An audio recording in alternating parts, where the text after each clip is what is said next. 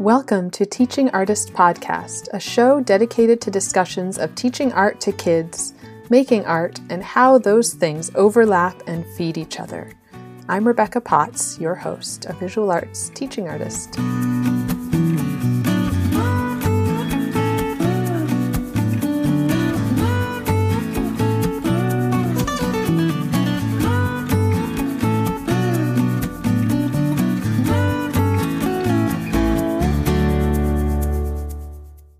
Before we get into this week's episode with the amazing Jennifer Love Gironda, I'm so excited to share that our first online exhibit is open. Contemporary art for young audiences is what we're calling this collaboration between Teaching Artist Podcast and Curated for Kids. Our first exhibit is titled See Where It Takes You. This online group exhibition just opened on July 10th. During this great pause, while we are spending more time at home connected through devices, this exhibit brings contemporary artwork and inspiration to children in their homes. This is more than an exhibit. It is also a resource for parents and art teachers. This exhibit showcases for young audiences the work of 9 artists, many of whom are also teachers. The show includes video interviews with the artists, sharing their creative process, the meanings behind their work, and their advice for aspiring artists. We have also included a few art activities related to the exhibit. The title comes from The Dot by Peter H. Reynolds. Just make a mark and see where it takes you, says Vashti's teacher in The Dot. This book is a favorite of elementary art teachers and has even inspired International Dot Day celebrations around the world. That first dot Vashti makes leads her on a journey of creating all sorts of dots, exploring color and scale, positive and negative space. Like many contemporary artists, she discovers an interest and digs into it, pushing her work in new directions. The participating artists in this exhibit are Pamela Allen, Stephanie Behrens, Erin Boswell, Dean Bowers, Nikki Brugnoli, Denise Gasser, Heather Lowe, Deborah Riley, and Alice Stone Collins. While our focus is on sharing artwork in an accessible way, the work is for sale. 70% of sales will directly support the artists, while 20% will be donated to an incredible organization.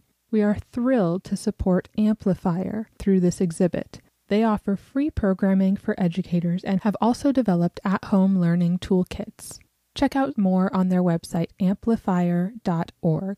Join us for our Artist Talk series in Instagram Live. Be sure to follow us at Teaching Artist Podcast and at Curated for Kids. I can't wait. You can view the show at tapexhibit.com.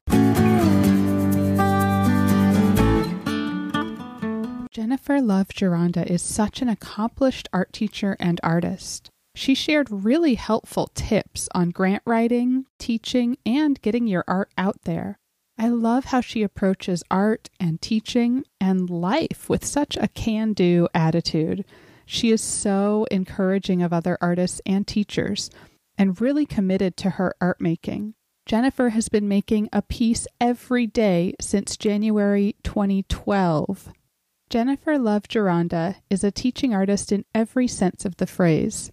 She studied art at East Carolina University in Greenville, North Carolina, where she obtained BFA and MEd degrees. She has participated in numerous art shows and exhibits. She says, "My goal is to put some whimsy and light out into the world. A little of my heart." Jennifer has taught art in various grade levels from K through 12 for over 15 years and is a national board certified teacher. She has written many successful grants for her schools and classrooms over the years.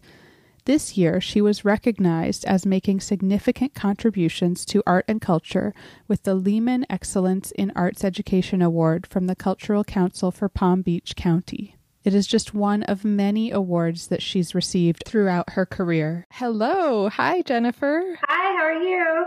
I'm great. How are you doing? I'm doing really well. I'm here with Jennifer Love Gironda. Yeah, my kids call me Miss G. Yeah, make it easy. So I love to start with a little bit of background. How did you become an artist? How did you become a teacher? Which one kind of came first? Okay. Well, I've always been an artist. You can ask my mom. I always loved to arrange things and, just put things together. When I was a kid, I was obsessed with coloring. And I had this, you remember the shed spread butter? Came in the big tub. Oh, yes. Or Country Crock or whatever it is. I think it's Country Crock. Gosh, this is actually, in hindsight now, I'm like thinking, how did we have an empty one of those? That's kind of bad. So I had one of those and I would keep my crayons in it. And I would just carry that around everywhere I went with my coloring books. And I actually would leave all the pictures in the book and start at the beginning and go to the end, because I wanted it to look like a finished book that I'd made. Yeah. Yeah. And, I always loved art class and really stood out, because I really enjoyed it and was pretty good at art for my age. But, the main thing is just the way I love doing it so much. Mm-hmm. Early on, I was really interested in art always, and I always did it. But in high school is when I decided that I actually wanted to be an art teacher. So I had two reasons made me look to be an art teacher.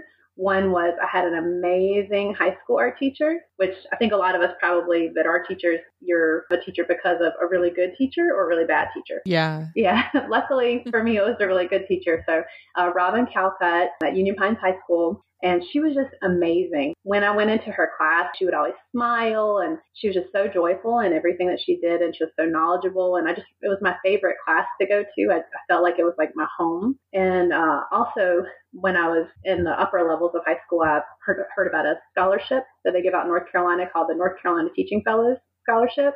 Mm-hmm. And, I grew up with no money and not knowing how I was going to go to college, but my mom always, let me know, like, I was definitely going to college. We didn't know how, Yeah.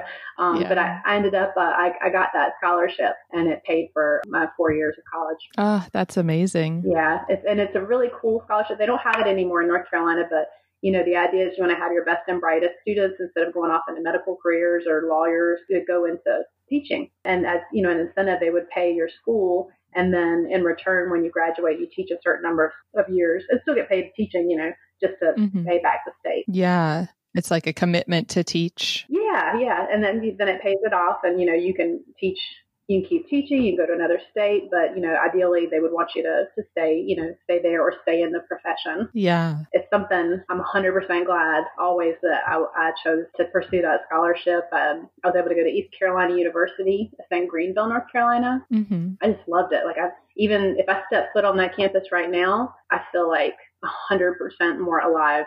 It's amazing. The energy that you get, from all these people, learning and creating. And it's funny because, and you've probably done this yourself, you change medium, mm-hmm. Yeah. Like the materials that you work with. So in high school, I was always just doing drawing and painting. And then when I got to college, I discovered textiles. Yes, I did weaving and surface design and all that. It's funny. It seems like everything's just one thing's always led to another and opened another opportunity. Yeah. And then did you kind of stick with textiles or your? I did. I had to apply for the textiles program. I was still an art education major, but I actually double majored so that I would have an equal amount of studio hours, because it was really important to me to be an artist. But yeah, I had to submit for textiles. I got in. And I took like 5 weaving studios and surface design studios. That's like doing dye work. Ooh. Yeah, I discovered that I was the worst sewer in the world. Like awful. But it's just something that never appealed to me. But I love to hand stitch and I loved beading. I could sit and bead for 8 hours and not get up. Like I just love it. But yes, I did the textiles and then later on I got back to doing some drawing and painting. And, now I kind of do more of that, which is kind of funny. Yeah, kind of going back and forth. Yeah. But I know a lot of your drawing and painting now is sort of focused on fashion, right? Yeah, and it's funny because, I guess I don't know where I would mention this, but one thing that's unique about me, and I can't believe I didn't mention this before, Ricky Leiter, she's a local lady in the art scene. She has a website and a newsletter, blog, all this. She calls it an elevator pitch. It's like when you meet somebody, you got to tell them right immediately, what are you about? Well, we just established I'm about art and teaching, but one thing that definitely people should know is I made a commitment to doing a piece of art every day in January of 2012. So I'm in year 9 of that now. Wow. And you're keeping up with it. Every day. Yeah. So wow. What's happened over that process of making art for 9 years every day, the first thing that's happened is, I always make time for my artwork. Never fails. Mm-hmm. But then also, you kind of see like things like, I like this, I don't like this. You see like reoccurring themes and colors and ideas. But I started doing fashion illustration that first year, and I'd never heard of it. I didn't know it was a thing. You know what I mean? Yeah. Like I grew up in a small town in Cameron, North Carolina. I knew to look at fashion magazines and I loved them, but I didn't know that people actually did that. And, I may have done something different if I'd known about it sooner, maybe. So over the years, I've done a little bit of fashion illustration almost every year. And this year specifically, my goal is to only do fashion illustrations for the full year. Because usually I do what I call my big-eyed girls. They're kind of these like just fun, whimsical girls, with crazy hair and fun fashion, but they have big eyes and long necks, And then I also do realistic portraits where I do the face in usually graphite with detailed shading, and then I'll do text and watercolor in the background. So it's kind of weird this year to not do any of the other stuff. But so far I have since 2012 or 2020 started, I have just done the fashion illustration. Wow. Yeah. And I'm actually looking at some of them now and noticing that you're also sort of focused like in terms of color each month, which is really, really cool to see. And it's like I work very well if I'm very structured because then I can do whatever I want, but I stay within those constraints. And if it changes a little bit, that's okay. But in January, I was all excited about, weren't we all? I was excited about 2020. Little did I know. So there was all this talk about like the Roaring 20s, So I thought it would be fun if I combined the idea of 1920s fashion and then towards the end of the month, disco.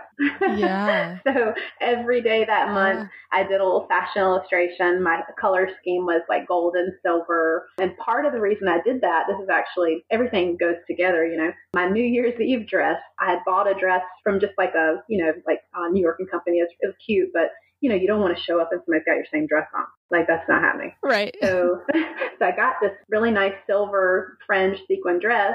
It's pretty. I'm extra, and I wanted the dress to be extra.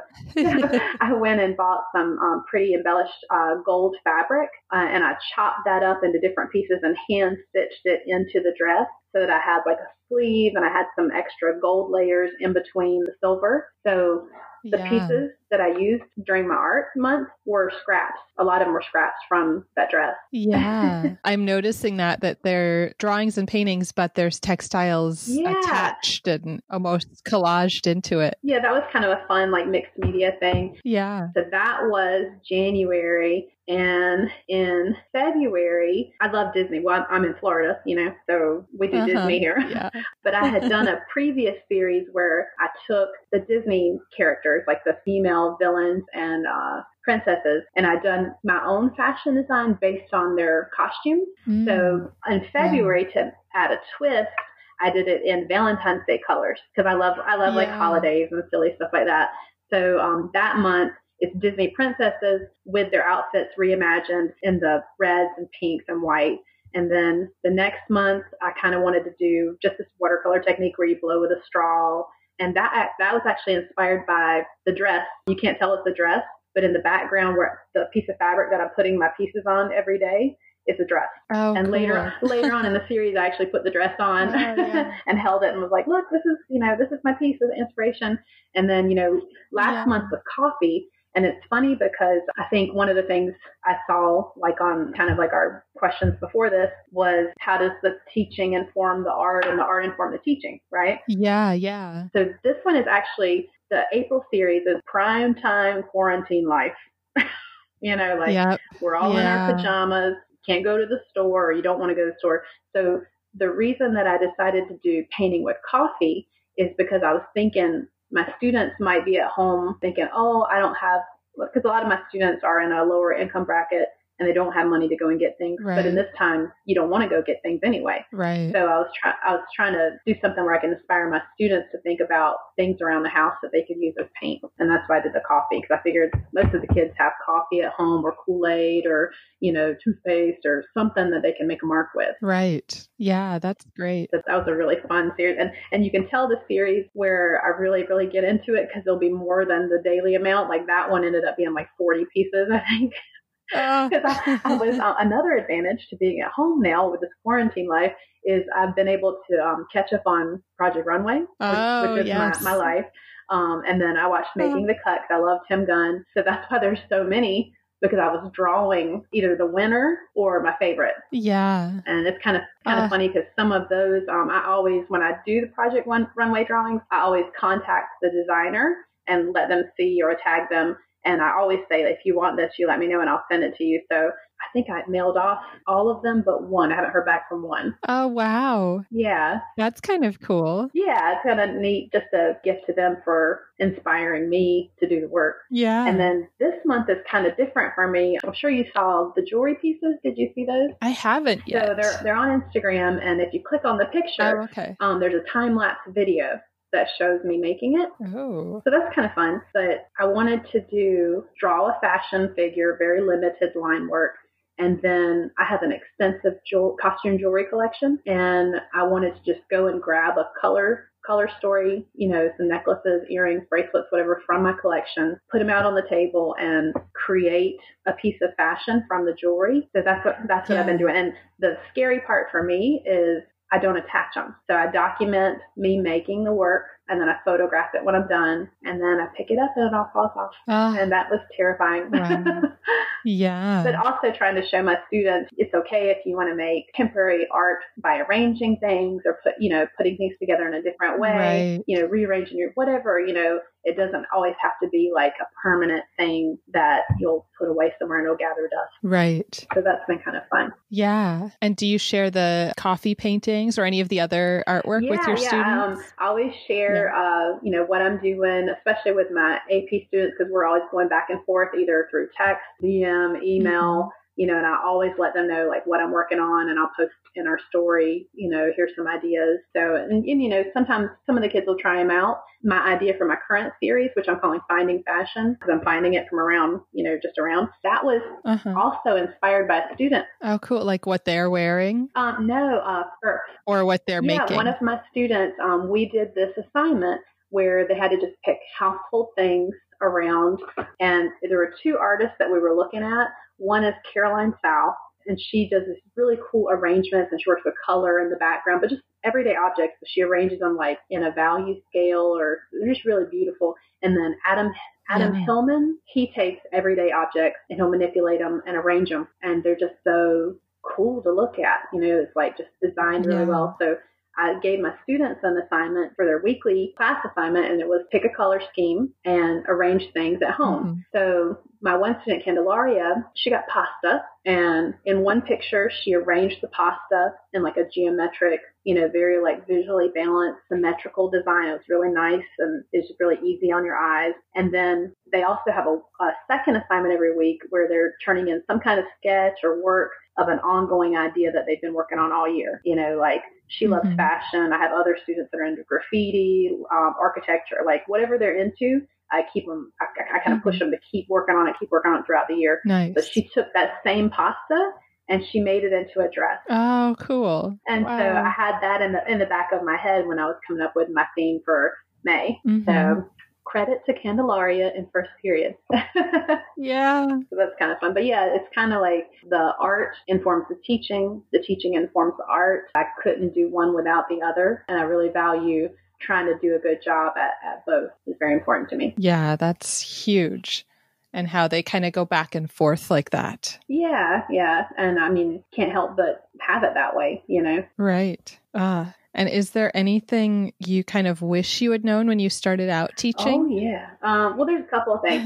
So the number one thing, if I could have told myself when I first started teaching, one thing I would have said would be to make time to do my own work, because especially, that first year teaching, you're just trying to survive. Yeah. You were like, what is, well, first of all, you're sick all the time. you know, you're just like, I'm sick, I'm tired, just can't seem to get up ahead of anything. It's tough. Even if you're great, it's going to be tough that first year. But if you get into the habit from the start of not making time for your art, then it'll be harder later to make that time for yourself. But it is important, even if it's just sitting down for 30 minutes in the morning, with your coffee and doing a doodle, or, you've got a quilt that you're working on for a couple years. It's just having some kind of creative outlet that you commit to giving yourself that time, ideally every day. But if you can't do every day, don't beat yourself up. Do it when you can. Right. So that would be my number one. My number two would be, okay, maybe it's just me. Keep the teacher bag. You're not going to do any of that work. Keep it at school. If I had $1 for every time I have dragged a bag of teaching things to grade, look at, plan, whatever, dragged them home, almost broke my shoulder, and then it sits on the floor. Yeah. And then the next morning I pick it up and I take it back to school. Don't do that. Like, go ahead and be honest with yourself. Like, I'm not going to do this. Stay at school or get there early to do it and leave it there. Yeah. Let's be honest. You're not. And if you are doing it at home, why are you doing it at home? That's your off time. Like, live your life. Right. Live your life. Yeah. But those would be the two things that I would definitely tell myself teaching at D.H. Conley, however many years ago, 16 years ago. Yeah. And have you always been at the high school level? No, I started off at Conley and then I taught at another high school. And I've moved around a lot, usually because of us changing a job or going to school, like going back to grad school. So I taught for 4 years in North Carolina high school, and then took 2 years off because we moved back home. There was a death in the family, and then we moved to California, which I'd mentioned. We lived in San Diego, and I didn't teach. I worked at a corporate office in San Diego, and definitely decided it was not for me.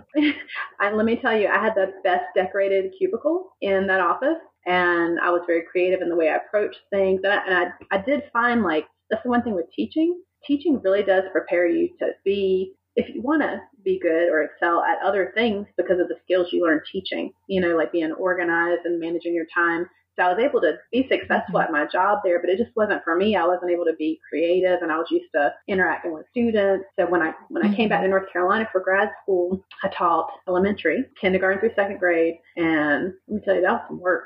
That was some work. They're little. And me having just taught high school and then coming out from the corporate world, being around more adults and, older teenagers before that, I didn't know. My degree's K-12, but I had not been around young children like that. I remember when I first started teaching, I was just so frustrated. And my principal, Dawn Singleton, pulled me aside and I told her, she's like, how's it going? I was like, yeah, I'm just real frustrated. I try to do stuff and I'm trying to do, and you're trying to do these higher level projects because you don't want to just have scribbles, even though you know that their scribble improved from the last time. Yeah. And their color use is amazing, but like, as an artist, you're like, oh no, we got to be, we got to put this on the wall. She said to me, Jenny, so you got to remember, they don't know much. And this was about a kindergarten class. And that was so liberating to me when I finally kind of get past that and be like, we're going to have fun. I'm going to teach them these things that they don't know. They don't know how to glue. We're going to sing a song about it. They don't know how to hold things, so, just keeping in mind, calming down the artist part of me and getting more into the teaching, the technique, and really celebrating all their little victories with what they were doing. Yeah. But yes, I taught kindergarten through second grade for just a couple years. And then my husband decided to get his PhD. So that's when we came to Florida. Nice. Yeah. And then you went back to high school. Yeah, well, I actually taught middle school for a while. Okay. And I really enjoyed it. I was at a school kind of not in the fancy part of Florida. It was out west in a real rural town farming community. And we didn't have any friends, so we just moved here. We had family, but, we didn't have anybody to hang out with and do things with. So John was always working on his, if you've been around anybody doing graduate level work, it's tough. But, doctoral work, that's like another level. So I was at home and he was always doing research and reading and everything. So I was kind of bored. So I started writing grants. Ah, nice. Yeah. And I got really good at it. So I had a ton of grants at that school, great experience. And then we moved down south for a little bit. So I taught at a private school there, didn't like that as much. And then came back up to this area And I've been at Lake Worth High School for the past 6 years, teaching high school. Awesome. But that's definitely, I can teach any grade, and I will, if I need to. But my favorite grade to teach is definitely high school. Yeah. Because I feel like you're getting them when they're kind of, they're figuring out what they want to do, and artistically they're really figuring out what materials they like to work with, what do they want to say as an artist. I just love all of that, being a part of that part of their life. Yeah, helping them kind of find that direction. Yeah. And, watching them, have success, make mistakes, just being there for them. Yeah, I love teaching high school. Nice. And would you have any grant writing tips for other teachers? Oh, yeah. And this is kind of weird, and again, it goes back to me being really OCD and just really into how things look. The first thing I always do with a grant is when I start the document to create whatever supporting evidence or the application, I always mimic exactly what the grant looked like. Uh-huh. So if it had, whatever header across the top, even a logo, I will get it onto what I send to them. Because in my mind, if they're getting a piece of paper, and documents and everything, and it already looks like what they took the time to put together, then in their mind, it's like, oh, this is already something we like. This is something we support, so that, and that's just, it might be a little thing for me, but I've always done that. I've had a lot of success with it. And, really just going through the document and just highlighting and making sure everything that it asks you to do, you do. Right. And if it has you write a narrative, copy and paste that narrative and just go line by line and write over it so that you're answering all the questions, or hitting all the points that they wanted to highlight it or bold it, but make it look like what they gave you. Right. So that's always really worked for me. Yeah, that makes a lot of sense. It's kind of the same in some ways with job applications, like use the same language that they use. Yeah. And, I would do that way too if I was, let's say I was going back out into the corporate world, like you talk about having their corporate environment or, like how they are, like what they like to be known for. So you want to speak to them the way that they speak to you, like use that same cadence, even if the cadence is like visually what you put on a piece of paper. Yeah, that's a great tip. Works for me. Yeah. And I've had some good grants. I applied for and received 2 grants this year. One, which it kind of bums me out because we didn't really get to use everything to its full potential, but I wrote a grant to buy materials for I have a class called Access Art, and it's for students on the autism spectrum and with some other disabilities. It's the first time we've ever run the class.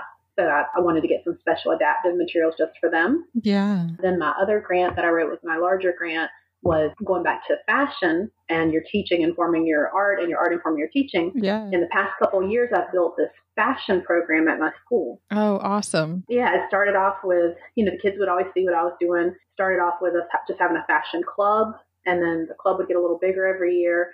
And then last year, I teach advanced placement art. I, for the first time ever, did the 3D portfolio. And I had 3 girls that submitted 3D. 2 of them did fashion out of recycled materials because that's kind of cool. And another girl did cosplay. And it's funny because the reason we got into doing recycled fashion is because we're broke. Yeah. Which is, it kind of goes back to how I've lived my whole life. Like I grew up poor. And so my goal when I would wake up, I'd rearrange my room. I'd put together a nice outfit. I'd always do something to make things look better than how it really was. You know what I mean? Yeah. So I'm always constantly working with what I got, whatever it is, to make beautiful things. So we, have been doing this recycled fashion program at my school. The girls all made, all passed their APs. I had 2 5s on those exams last year. And then this year, my AP fashion, 5 of them are submitting this year. That's awesome. And they're all making recycled fashion. Yeah. So the grant this year was to buy real dress forms. Yeah. So, we were making duct tape bodies. And, yeah, right. I've done that before too. Yeah. We had a couple boys and we had 2 twins in the class. We're like, here, put this on real quick. And then it's like, your hips aren't big enough. We need bigger hips, But yeah, so this year we purchased dress forms. We have garment racks. And it's amazing. We always did a great job working on mannequins people gave us, whatever we could piece together. But when we got those brand new dress forms, just the level of work went up, and you could just see the excitement in the kids being able to work on these professional mannequins. Then it starts to feel, and even just the visual, like it starts to look more like we're in Project Runway. Yeah, and you come in my room and ignore the paint chipping off the ceiling part and, ignore, all this stuff. Right. Focus, and people do. And we've had visitors come in our room. My principal and my assistant principal, they always bring people by my room because they love to show off what we do. Yeah. And I love having that support. But they actually came in this year. They peeked in. Of course, as a teacher, you're at your desk gobbling up your lunch, right? Because you got like 5 minutes. And you're also on the computer, and you're also checking your phone real quick, and you got to go to the restroom too. So I'm at my computer, like in mid-bite, phone in my hand, checking email, all that stuff. And they pop in my room and they're like, "Hey, Miss G, is it all right if we bring in a couple people and show them your stuff?" I was like, "Of course." They bring in like 20 people into my room. Oh. It's the Chamber of Commerce, but I was able to show them what we did, and they don't look at how old my classroom is, or they look past all that, and they're looking directly at the fashions that the kids are making. And because it's funny because of me loving the art and the fashion, it led to including that into my classroom, and then it led to the successful AP students, and then that led to grants, and then having these people come into my room and see what we do. That led to them getting connected with one of my high school seniors, seeing that she wanted some things for college but didn't have the money. They paired up. They got her all this stuff for college. And then since I met these people, I was nominated for their actual award in their organization and was a finalist for that. It's like all these things just connect and react off of each other. That's always been kind of a cool thing. Yeah. And it makes you realize every interaction is worthwhile, and like every little moment really matters and can lead to something. Yeah, so you can't take any meeting, for granted. Mm-hmm. And I always think when something like that happens, I always think of that. I don't know if I'm aging myself or dating myself, but that one song that Lauryn Hill wrote where she said, "Everything is everything," and it really is. Everything is everything. So, I always treat every situation like it will lead to the next thing. And every person I meet is part of that bigger story too. So, you always treat people well and make the best of any situation.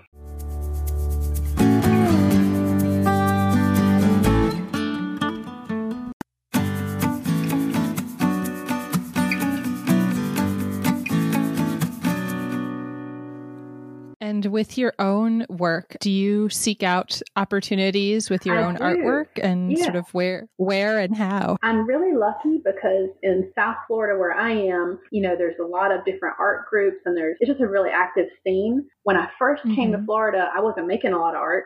I had not started making art every day. And I first started getting to know people, and I would encourage anybody to move into a new area to find out where the art scene is and just immerse yourself in it. You'll find your people. But there was a group, this lady named Teresa, or a girl named Teresa, was doing this thing called Art Nouveau event. And so a friend of mine and I would go, and we would do, it was basically like art shows, kind of like a craft show, like where people have tables with put art, and it would be at a bar. So that's fine. But it would also be like sometimes like on a Thursday night, or some night during the week. And I'm not saying how many times I've been to a bar because I'm a teacher or you, but allegedly the way bars work is they're open up late, So when you do those shows, you'd be there till 2 a.m. They weren't all the time. There's like one a month, but so we would get together. Each show would have a theme. There was an Edgar Allan Poe theme. There was a Valentine's Day, like all kinds of just fun themes, pop art. So we would do this show, get there at like 8, 9, set up. Usually there'd be a band or a DJ, live body painting, all kinds of cool stuff, food vendors.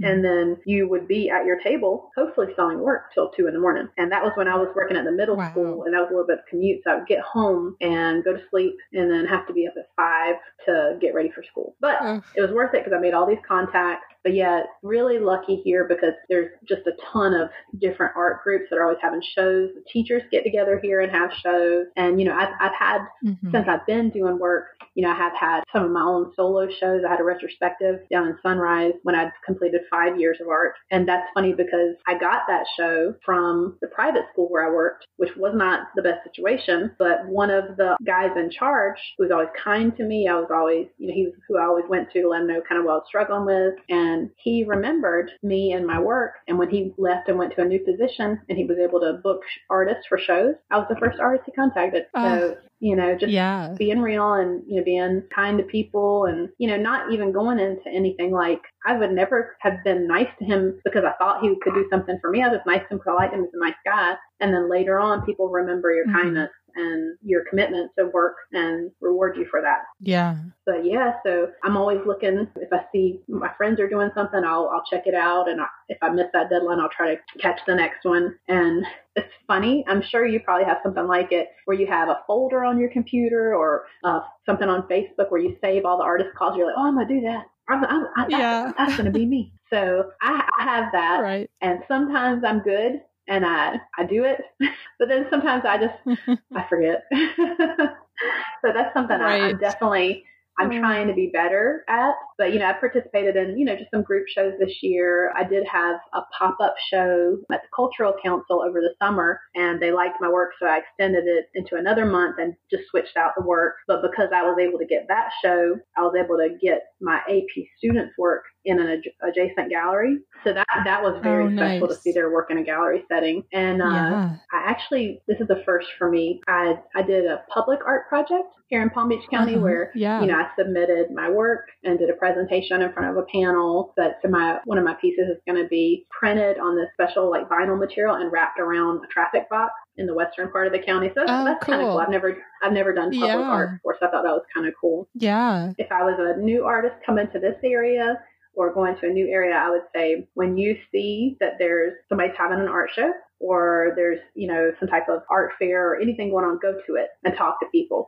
But I would also say the more important thing when you're talking to the artist, you're trying to establish something for yourself probably, but listen to what they're talking about. Right. Don't go in there and be like, I do this, blah, blah, blah. Let them talk. It's their thing. You're at their event. Give them some respect, appreciate what they're doing, and all the connections will happen. Yeah. People can tell if you're being real with them or not.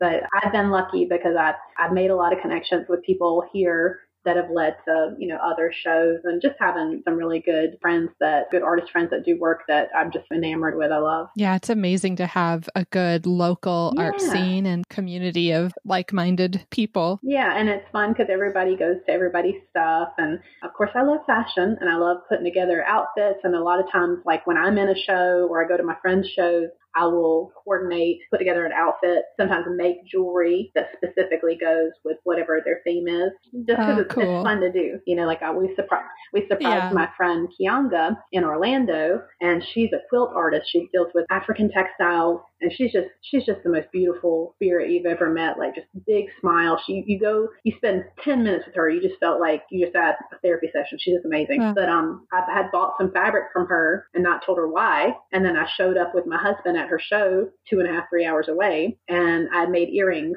out of her fabric to wear to her show. Oh, cool. So, just fun stuff like that, so you turn it into everything's a big event and it's fun to do. Yeah. And you mentioned that at some of those early events you were selling work. Do you continue to sell your work, and where and how do you do that? Yeah, I don't do as many, I haven't done one of those kind of things in a while.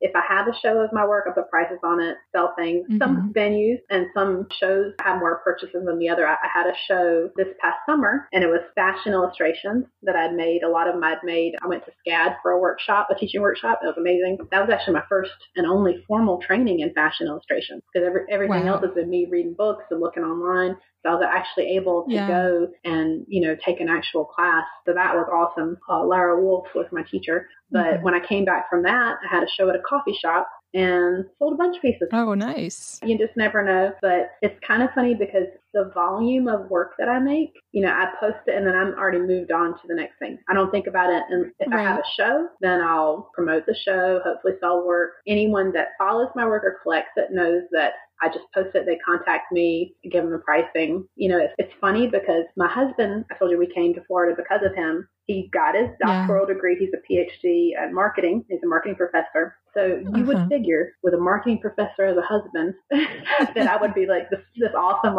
selling machine, but I'm not because that's secondary for me. Yeah. It's I make the work because I love it. And a lot of times I'll give work away like I did with the Project Runway designers and stuff. Yeah. Usually I sell work when I have shows or people just directly contact me. I did for a while I did Fine Art America for a little bit and it was okay. I sold a couple prints and had some people purchase things to be put on phone cases and stuff. Yeah. But usually when I do sell, I'm selling the original work at a show or, face to face with someone. Right. So hopefully basically, and that's another thing you would think with this quarantine going on that I'd be opening up an Etsy and doing all this, but Right. the virtual teaching is taking up a little bit of my life right now.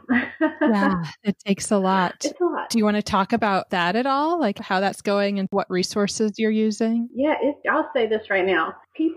I think people get it, but I don't know if people get it. Most of us teachers, we're prepared for going to the classroom, teach your kids, classroom management, lesson planning, all that. We got board configurations. We got Marzano. We know how to do all that. But basically what happened is the district, or the powers that be, said to us teachers, you're going to teach online. And we said, okay. And we did it. And that's pretty amazing. Yeah. Even if you feel like you are the worst virtual teacher ever, you're still doing it. That's amazing. So with virtual teaching, I feel like you go through highs and lows where like you'll have like, you'll come up with it. Like, you're doing your lessons and stuff. Like you come up, you're like, oh, this is great. The kids are going to love this. I'm the best. And then crickets. You're Right. like, did y'all like it? Or can I get some feedback? And I set up my lessons, but for me, and I feel like it's hard because you're trying to be the best teacher you can, so you just want to go at it. But then at the same time, you got to remember with high school, they've got however many other classes. You don't know what happened with their family life. Right. A lot of my kids are working full time. And still working through this. Trying to. Those are the kids that I might not hear from. So I'll get an email, where maybe they've done attendance, maybe they haven't. Miss, my dad's making all this new construction, and I know this family, so I know it to be true. I'm going to try to get it done. And that's when you're like, you know what? We can modify some stuff. I have another student who was stressed because he needed face-to-face person. He didn't have the confidence to be doing some of the artwork on his own, worried about whether it's good or not, which I could totally work with him in class, but he doesn't want to be tied to a computer having to do, video with me. Obviously, he's living his life. So for that student, I'm like, you know what? I noticed that you're good at technology. I'm going to have you create some Google Slides based on these artists or techniques. And then I tell him, I'm like, you know what? If it's good enough, I might use them next year. Yeah. So then he's like, this is, and then I'm killing, you just got to get out of your box of how it has to be, and it has to be the same for everybody. And just always remember, I'm doing my best. They're doing their best.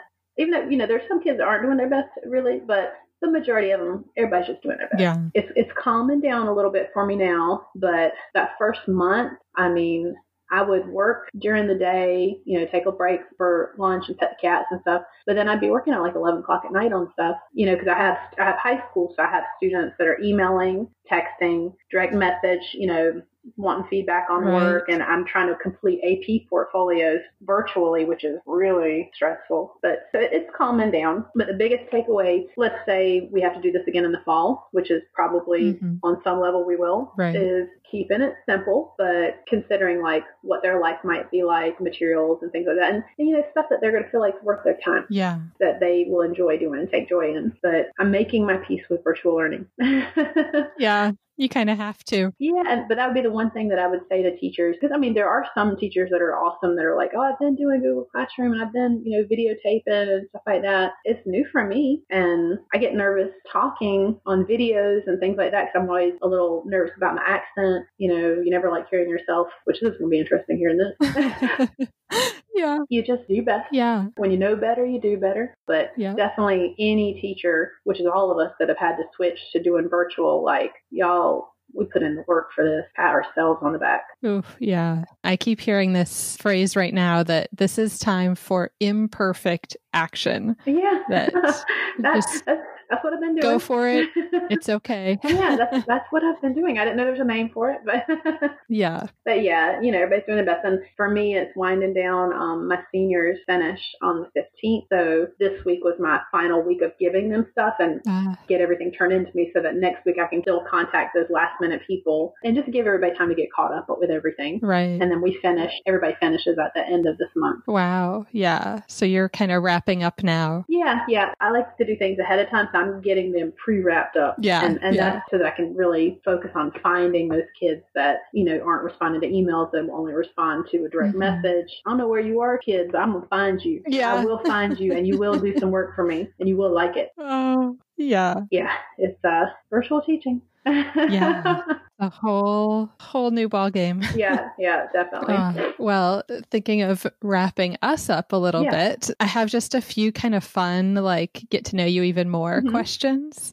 What are you curious about right now? I'm really curious about figuring out well, I guess it's not really anything to figure out. I'm just scared, but really using the live platforms, using that more. Because I do feel like when I do the time-lapse videos on my Instagram and my Facebook, people really respond and they enjoy that. So I want to get better at putting together a setup where I can do those, but then simultaneously go live where you can see me and communicate. So I'm just curious on how I would do it and the technology where I would put which devices and stuff. So that's something that I'm thinking about. And then if teaching is going to go more towards this, maybe next year, what if I did do some type of classes online like that?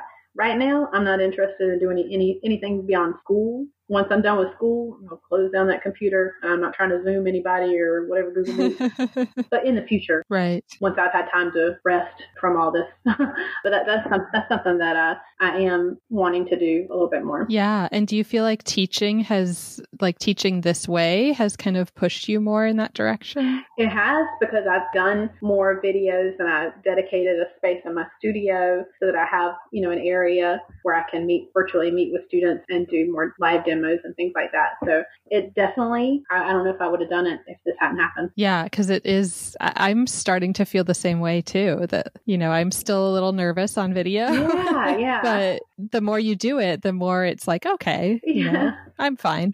Yeah. Okay, really fun one. What is your go-to order at your favorite restaurant? Well, depending on the restaurant, this week, and actually the whole quarantine, all I've cared about is Mexican food in various formats. We just got off Taco Tuesday. We had a huge failed Taco Tuesday here at the Geronda House. Oh, no. Oh, yeah, it was bad. It was bad. You add a pandemic, people being closed, on takeout only, last minute. It was a recipe for disaster. But my favorite, I love chips and guac. I love chips and guac. I love tacos. I love just potato chips too. Yeah, we had a total disaster on Taco Tuesday, and it ended up being Tostito Tuesday because they ran out of tacos, and then I don't even want to say the other place we went, and there's a line wrapped around. I don't even want to say it. And then the only thing we were able to get is some guacamole from Chipotle and some Tostitos from the Convenient Mart. And so it was sad, a very sad occasion. But chips and guac are what I like. Yeah. Ideally, that's what I would want, like real ones, not the ones from the Convenient Mart. Right. I know. It's been so tricky, like thinking of materials kids are going to have. And then, like I did a clay lesson and was like, okay, well, they could make homemade Play-Doh, but all the recipes ask for flour, which I can't find in the store. Yeah. Yeah. We've done the first lesson I did, I had them set up a spot in their home where they were going to do their work, like, kind of setting the stage for creativity. And then that kind of tricks them into cleaning the room a little bit too. But, and parents hopefully love it you. spills over. Yeah, well, hopefully it spills over into their academic classes because they cleared off their desk or somewhere, where that's going to be where they're going to do their work. Yeah. Even if it's not permanent, even if they put everything in a shoebox, and when it's time to work, they put it on the table, Right. So I've been trying to do a lot of get up and do things, move things, find things for their class activities every week. Yeah, that makes a lot of sense. I was looking at this quote recently that was talking about change, and I'm going to like butcher it if I try to actually say it, but just talking about how when a butterfly goes through metamorphosis inside the cocoon, there's decay happening and it's not pretty. And the change that metamorphosis takes, things have to end for there to be a new beginning. It's true. And it's funny, I'm specifically doing butterflies, including them in my work as just not a major motif, but a small motif in my work this month. But I'm doing a workshop with SCAD. Today is my last day. And for my project, it was to design an option was to design a collection, a fashion collection, based on artist or movement. So I kind of wanted to flow into what I'm doing now. So what I did is I picked, have you ever seen Salvador Dali's Botanicals? Oh, no. I need to look that up. They're amazing. Like I got to see them in person a couple years ago at the Dali Museum. And it's just these really beautiful small pieces on watercolors on paper. I believe they're watercolors. And, his work is really like detailed and everything. Yeah. And I just always remembered those, sticking to me. So you'll see the pictures later on Instagram. But so I've got 6 girls and I'm including diversity. They're all different colors, different shades of peach and brown and dark brown together, in one fashion grouping. but the dresses all come from inspiration from that work. But when you were talking about butterflies, there's a Maya Angelou quote that I always think of. She said, "We delight in the beauty of the butterfly, but rarely admit the changes it has gone through to achieve that beauty." And I like bought on, because it's like, everybody's like, "Oh, these butterflies are so beautiful," but the work and that metamorphosis process isn't always the most beautiful thing. Which I think that's what we're seeing now. We're in the cocoon now, and we're we're going to come out the other side. We're going to be very beautiful, but right now it's a little ugly. Yep.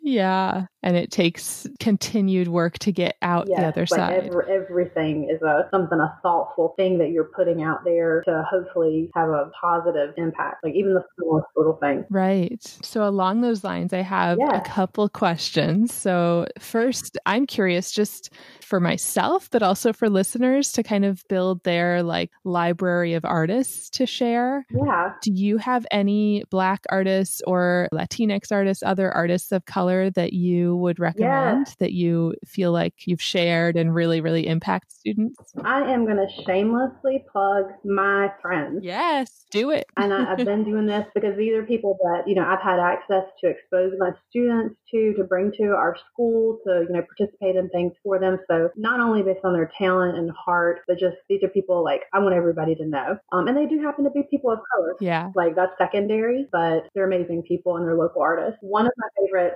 local artists is an artist, Kianga Janaki, and I'll send you her website. She's actually a fiber artist. So, a lot of times the go-to person that you would include in your curriculum would be like a Faith Ringgold. Everybody's got a Faith Ringgold lesson. We know everybody's got a quilt lesson. Well, Kianga is a contemporary working artist now, local, and she does her own style of story quilting. And a lot of times with her work, I love about her work is she works usually specifically with African textiles, authentic African textiles. But a lot of times she lets that fiber speak to her, and she might go into it with her idea, but a lot of times the things will change, or, an idea might come from what she sees in the fabric. But she makes quilts, she does dolls. I love her dolls. They're amazing. And she actually had a pretty major show here in the fall. My husband and I we traveled to Orlando to go support her. But just if you meet her, everything's super positive, but the work is just really, really great quality, creativity, the color, the patterns, all those elements and principles of art. If that's, how you're more of a DBA teacher, you're able to, DBAE, you're able to really hit all that with her. But yeah, she's a great artist and like I said, a great friend, and she's doing some online classes like everybody right now. Yeah. But I would definitely shout her from the rooftops. And then another local artist, and this is a totally different direction, but Anthony Burke, if you are trying to teach portrait drawing, he's a great example. He does these just gigantic drawings. A lot of times they're charcoal and paper or a really dark graphite, but some of them are as tall as me, some of his drawings. And sometimes it'll be all grayscale, and then it'll have a pop of color, usually a colored pencil or watercolor. He incorporates drips in there sometimes, but the areas that are rendered are fully highly photographic rendering. So, if you're teaching portrait drawing and you want to show it in a new way instead of just all the same media, he really has a great take on portraits. I would show his work to my high school students all the time, the ones that really like drawing faces. And then he also does work nature things. So I appreciate it because I am terrible at drawing animals, terrible. But so I look at what he does and I'm like, oh, maybe if I worked 100 million hours, I could look but his work, it's really cool because a lot of times he'll focus on endangered species or support local causes, but they're just really highly detailed animal portraits, but then they're also loose at the same time. And he does them on paper. He also does them on cigar boxes that he locally sources from people. So it's kind of cool because you're showing the students at the same time that you don't always have to use a piece of paper. You can use something around you to do your artwork on. Right. I really love showing his work to my students. And he and his wife, Trina, she's also a fiber artist, and she does just fun little cloth doll pieces and does poetry and everything. But as a couple, they've helped with other local artists. They've helped provide opportunities for my students specifically. They have this thing called Continuum every year. And they partner. There's another artist, Craig McGinnis, which he's amazing too. He's not a person of color, but his work is very colorful. but they had this great program called the Young Masters Program, and students were able to apply, and then if they were selected, be a part of putting up this local prestigious show, and they actually had work in it, and there were awards, and they got to have a full day of working with local artists. Like Anthony was there sitting with my students, teaching them like how he does what he does.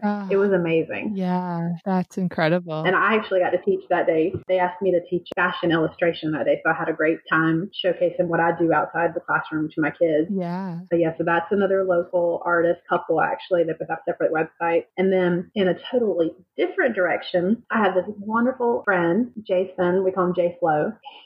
When I first met him years ago, he's Haitian. He had just started painting after the earthquake. He felt compelled to paint. He was very impacted by it. And, he started off doing portraits, and some of his work is political and stuff. But in the past, I guess it's like 2 years, he taught himself how to animate. Oh. Like just sat down in front of a computer and taught himself how to do animation. And he makes these great videos promoting other Black artists and, important people in Black history, Haitian Americans that he wants to highlight, and also like fairy tales from African proverbs and just really cool stuff. I really admire him because he just put himself out there, let everyone see him learning how to do this. And I mean, he's got a cartoon that's running on the local PBS station now. Wow. Yeah. So, and I love that, letting people see the learning process, because I think that can really help students. Yeah. And he actually came to my classroom, friend Jamal. They came, I don't know if he came this year or the year before, to share his work with my students. And it was very impactful for my students specifically because he is Haitian and many of my students are. And they just, their eyes just lit up. They were really listening to him and just really, really enjoying what he had to say and hearing his perspective on stuff. Yeah. But so, those are just 4 local people that are really good representatives because they're just all different. You have Kianga doing the fiber arts, and then you've got Anthony doing your drawing and painting, and J Flo, of course, has fabulous paintings, but now, he's working more with the animation, and that's pretty amazing. Yeah. And I love hearing how your students responded to him, and just, I feel like that really hits back to that point about representation. Yeah. Seeing someone who they can see themselves in makes such a big difference. Yeah, that really helped my students just see like a possibility for themselves, if not as a career, but as, an outlet for themselves.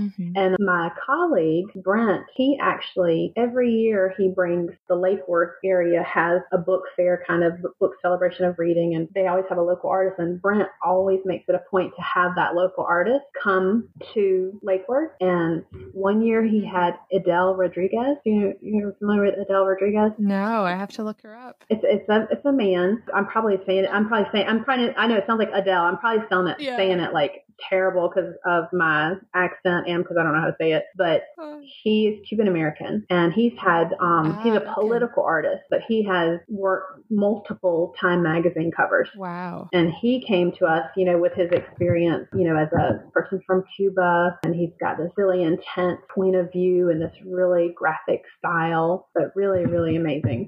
And that was somebody that the kids actually got to meet in person. Yeah. Wow. So they love that. Yeah. Well, that's one I'll have to look up. And I feel like also that my little calling this man her just based on hearing the name is like just another little thing that we unconsciously do. Yeah. Well, and I think sometimes, like the pronouns matter. Yeah.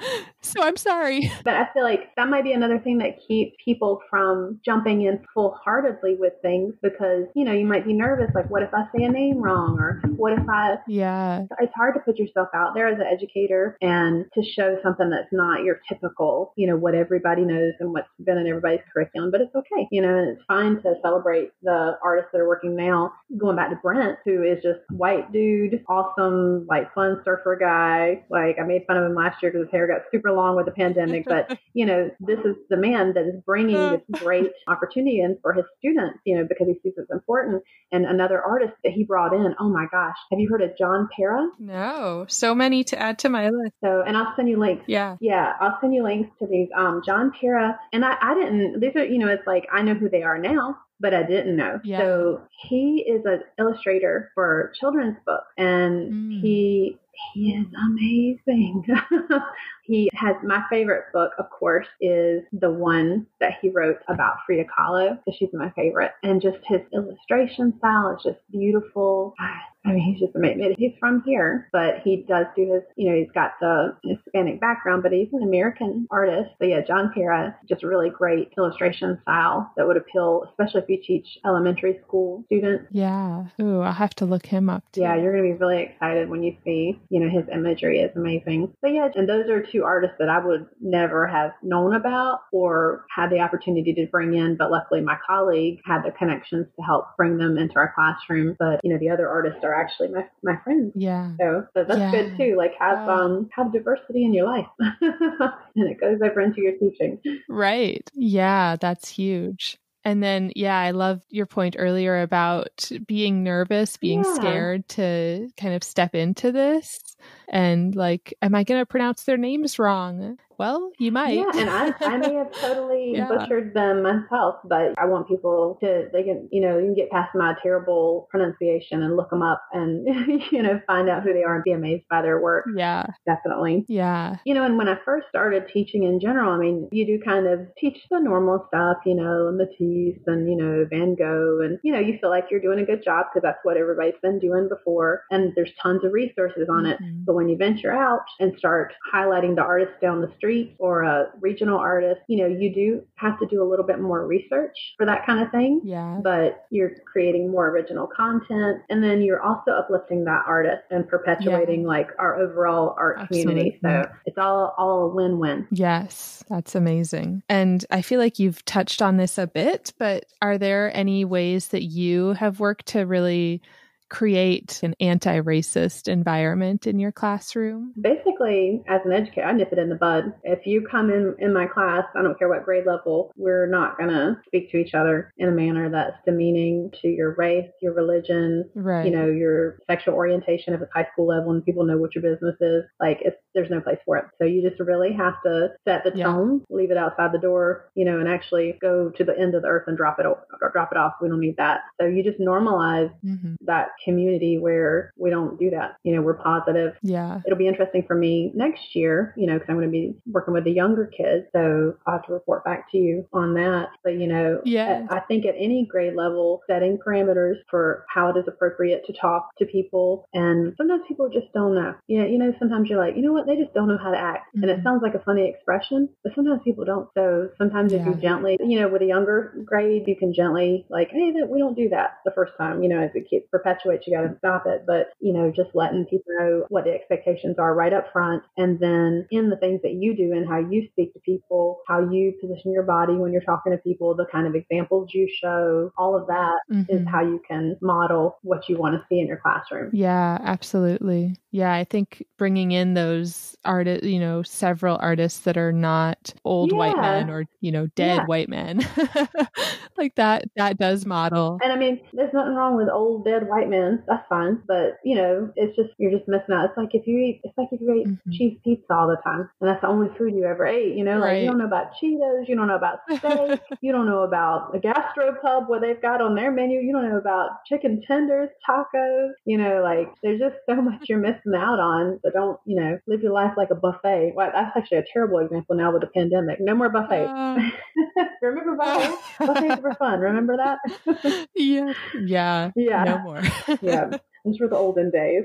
Yeah, my husband jokes, every time he comes in, and we're not doing it as much anymore because things have kind of lightened up a little bit, but we would, as soon as we walk in the door, we would disinfect our shoes and everything, go wash our hands, which we still wash our hands. But John always jokes, he's like, why does Uncle John always Lysol his shoes when he comes in? It's like the pandemic of 2020.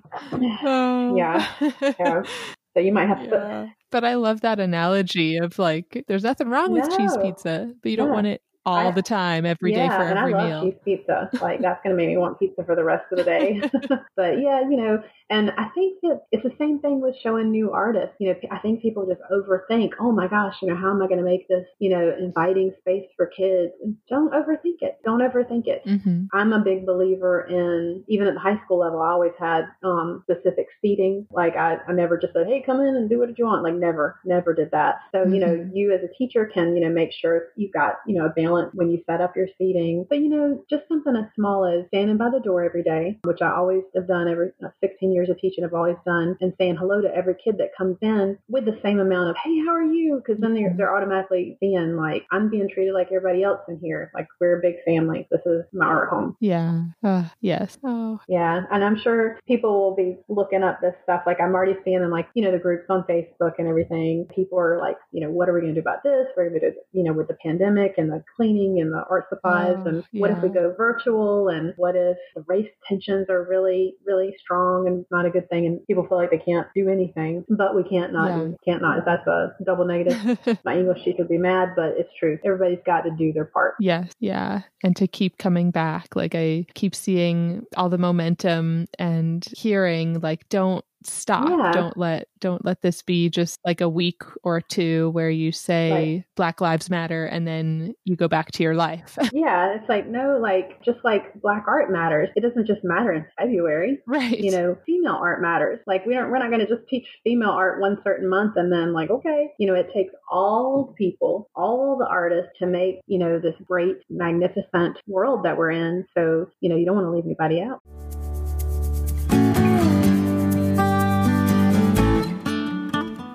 So what is the best compliment you've ever received? My favorite thing that anybody can say to me is not about my work. Like, that's fine. If you like it, great. If you don't, that's fine. The best compliment is, I saw what you're doing and I'm making more work now too. That is just my favorite thing when somebody tells me, like, I saw you making work every day. I'm trying to make more work too. Or I'm working every day. Like, that is the best feeling, to know that you got another teacher, another artist, or just a regular old person getting outside their comfort zone and committing to being creative and making art or whatever it is they do. That's the best. Yeah, that you're inspiring someone else. Yeah, that's the best. And if they like my work and buy it, that's nice. But I'll take that over selling a piece of work any day. Yeah, that's great. Which is why I have so much work at home. So yeah. So one of your questions was, how can people contact me about buying work and things like that? Yes. So I have an Instagram account. Keep it up to date. The stories always got something fun. There's cats. There's sparkly things. There's gifts. There's one-stop shopping. It's fun. So that is Art by JLG. So Jennifer Love Geronda, obviously. Yeah. I have a Facebook page, Jennifer Love Geronda Art. My website is jenniferlovegeronda.com. Kind of a recurring theme. Yeah. And if there are any teachers, my classroom Instagram account is really fun. There's a ton of recycled fashion on there because that's really our specialty. But it's Studio Geronda. Okay, cool. And I'll link to all of this too. Oh, okay. Yay. Yeah. Awesome. And is there anybody you would want to give a shout out to or like thank? The number one person, well, my mom, like obviously got Mother's Day coming up. Her birthday's this month too. Yeah. But, she always made sure, even if we didn't have materials, she always made sure, I had art stuff. She really instilled my love for fashion. We never had money, but I was always one of the best dressed kids in class. My stuff may have been $3 and it came from Goodwill, but it looked nice. So she really instilled in me clothes and looking nice and putting together things and, not having to spend a bunch of money. And so obviously, big shout out to my mom and happy Mother's Day and, birthday and all that stuff. And then my husband, he's amazing. Like, he's a sounding board for, any of the ideas I have. He's my support. He goes to all my shows. Of course, if he didn't go to my shows, we have a problem. But so he goes to all my stuff. He helps me haul all my artwork up and down stairs whenever we move. And he's just always supportive of me and my teaching and me with my art. And that's really important to have somebody that supports your dreams. Yeah. Awesome. Well, thank you so much. It was really great getting to hear more about your work and your teaching. Thank you. Awesome. What a great conversation. Jennifer shared so many valuable tips and advice. I love her commitment to both teaching and art making and how she builds connections. Everything is everything. Thank you, Jennifer. Head over to our blog to see links to not only her work, but the work of the other artists that she mentioned. That's at teachingartistpodcast.com. And while you're online, go check out our exhibit. It is at TAP Exhibit, so Teaching Artist Podcast. So that would be TAP exhibit.com.